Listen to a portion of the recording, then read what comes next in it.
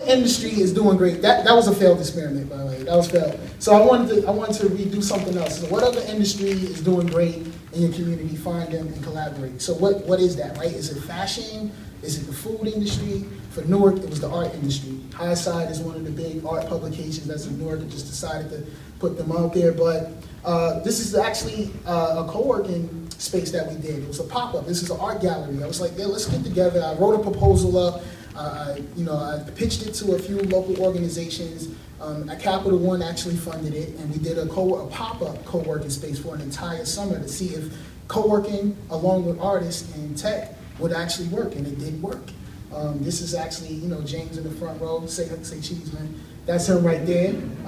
This is one of the ads we put out there. So we had hundreds of entrepreneurs in this space over the entire summer, and it proved it to be viable. So that's one experiment we had, is you look for an industry that's doing great and just kind of collab with them, and you just gotta, ride their wave for a bit.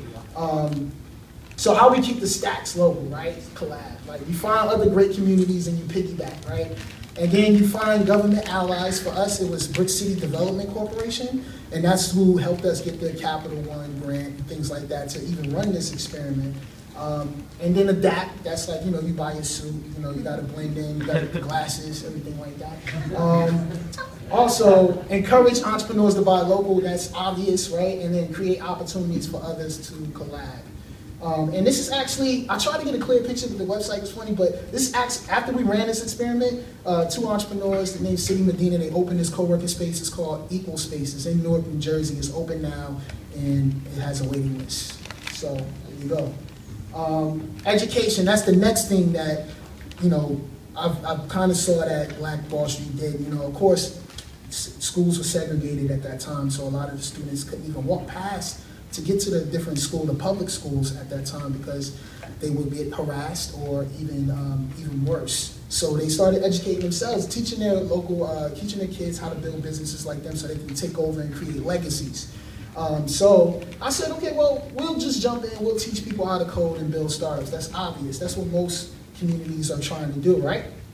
So I jump in there, I was like, let's do a hackathon. There's Cory Booker. This is the first, one of the many hackathons we did with Cory Booker. Audible.com was they're located in Newark, they hosted it.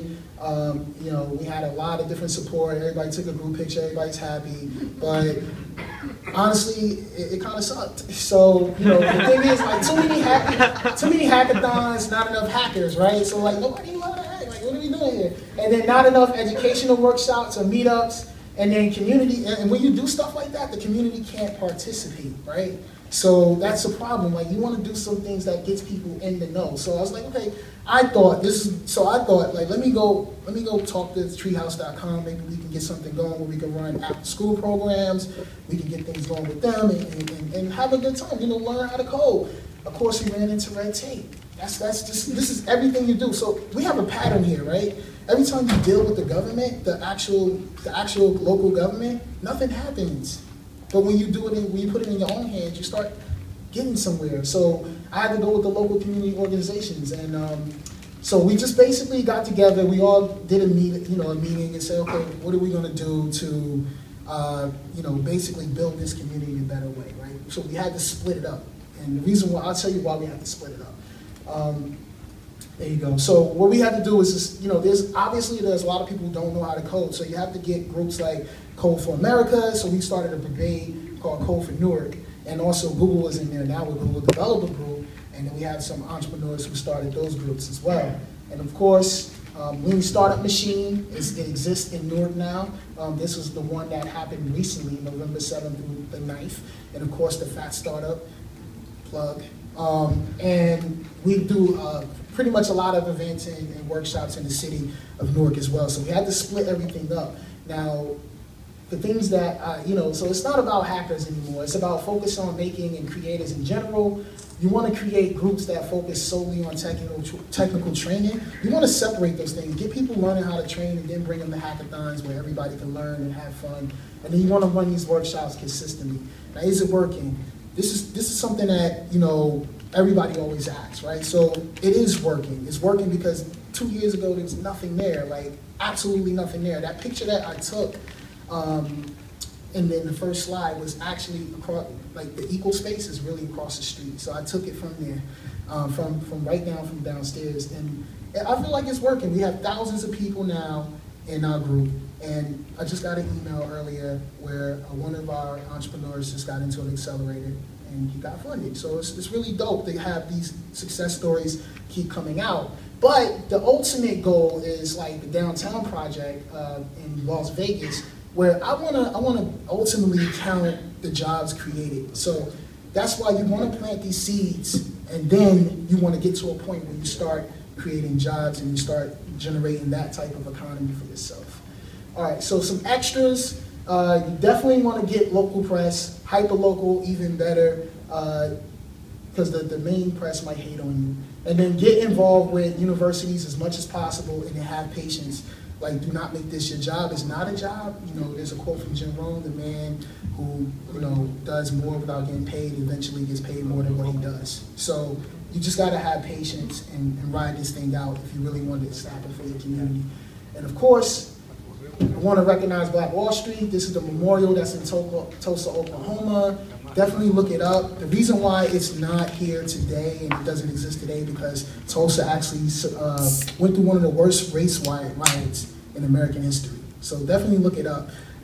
People were jealous, you know, so it got destroyed and blown up, literally. So look it up. If you want to contact me, you can contact me, but definitely if you want to get in-depth information on the experiments we ran, sign up to thefatstartup.com. It's a very cool site. You'll love it. We got all types of interviews with dope entrepreneurs. Thank you.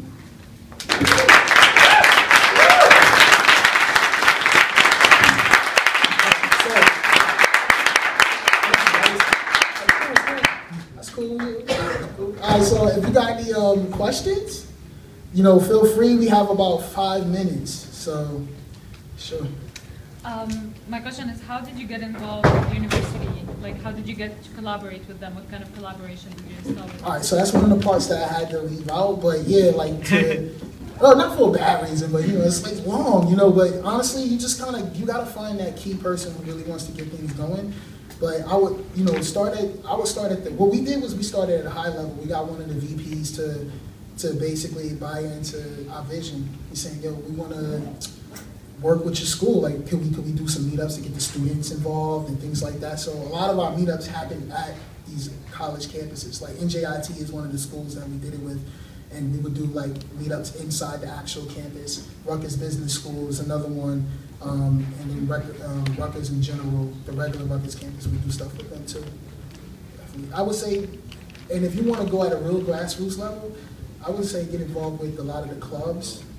There are a lot of computer science clubs and things like that we get to come into our meetups as well. So try to figure out what clubs are out there and contact them directly. Yeah, sure. Can you elaborate on how you keep people engaged between meetups? Like, you have these meetups at certain frequency.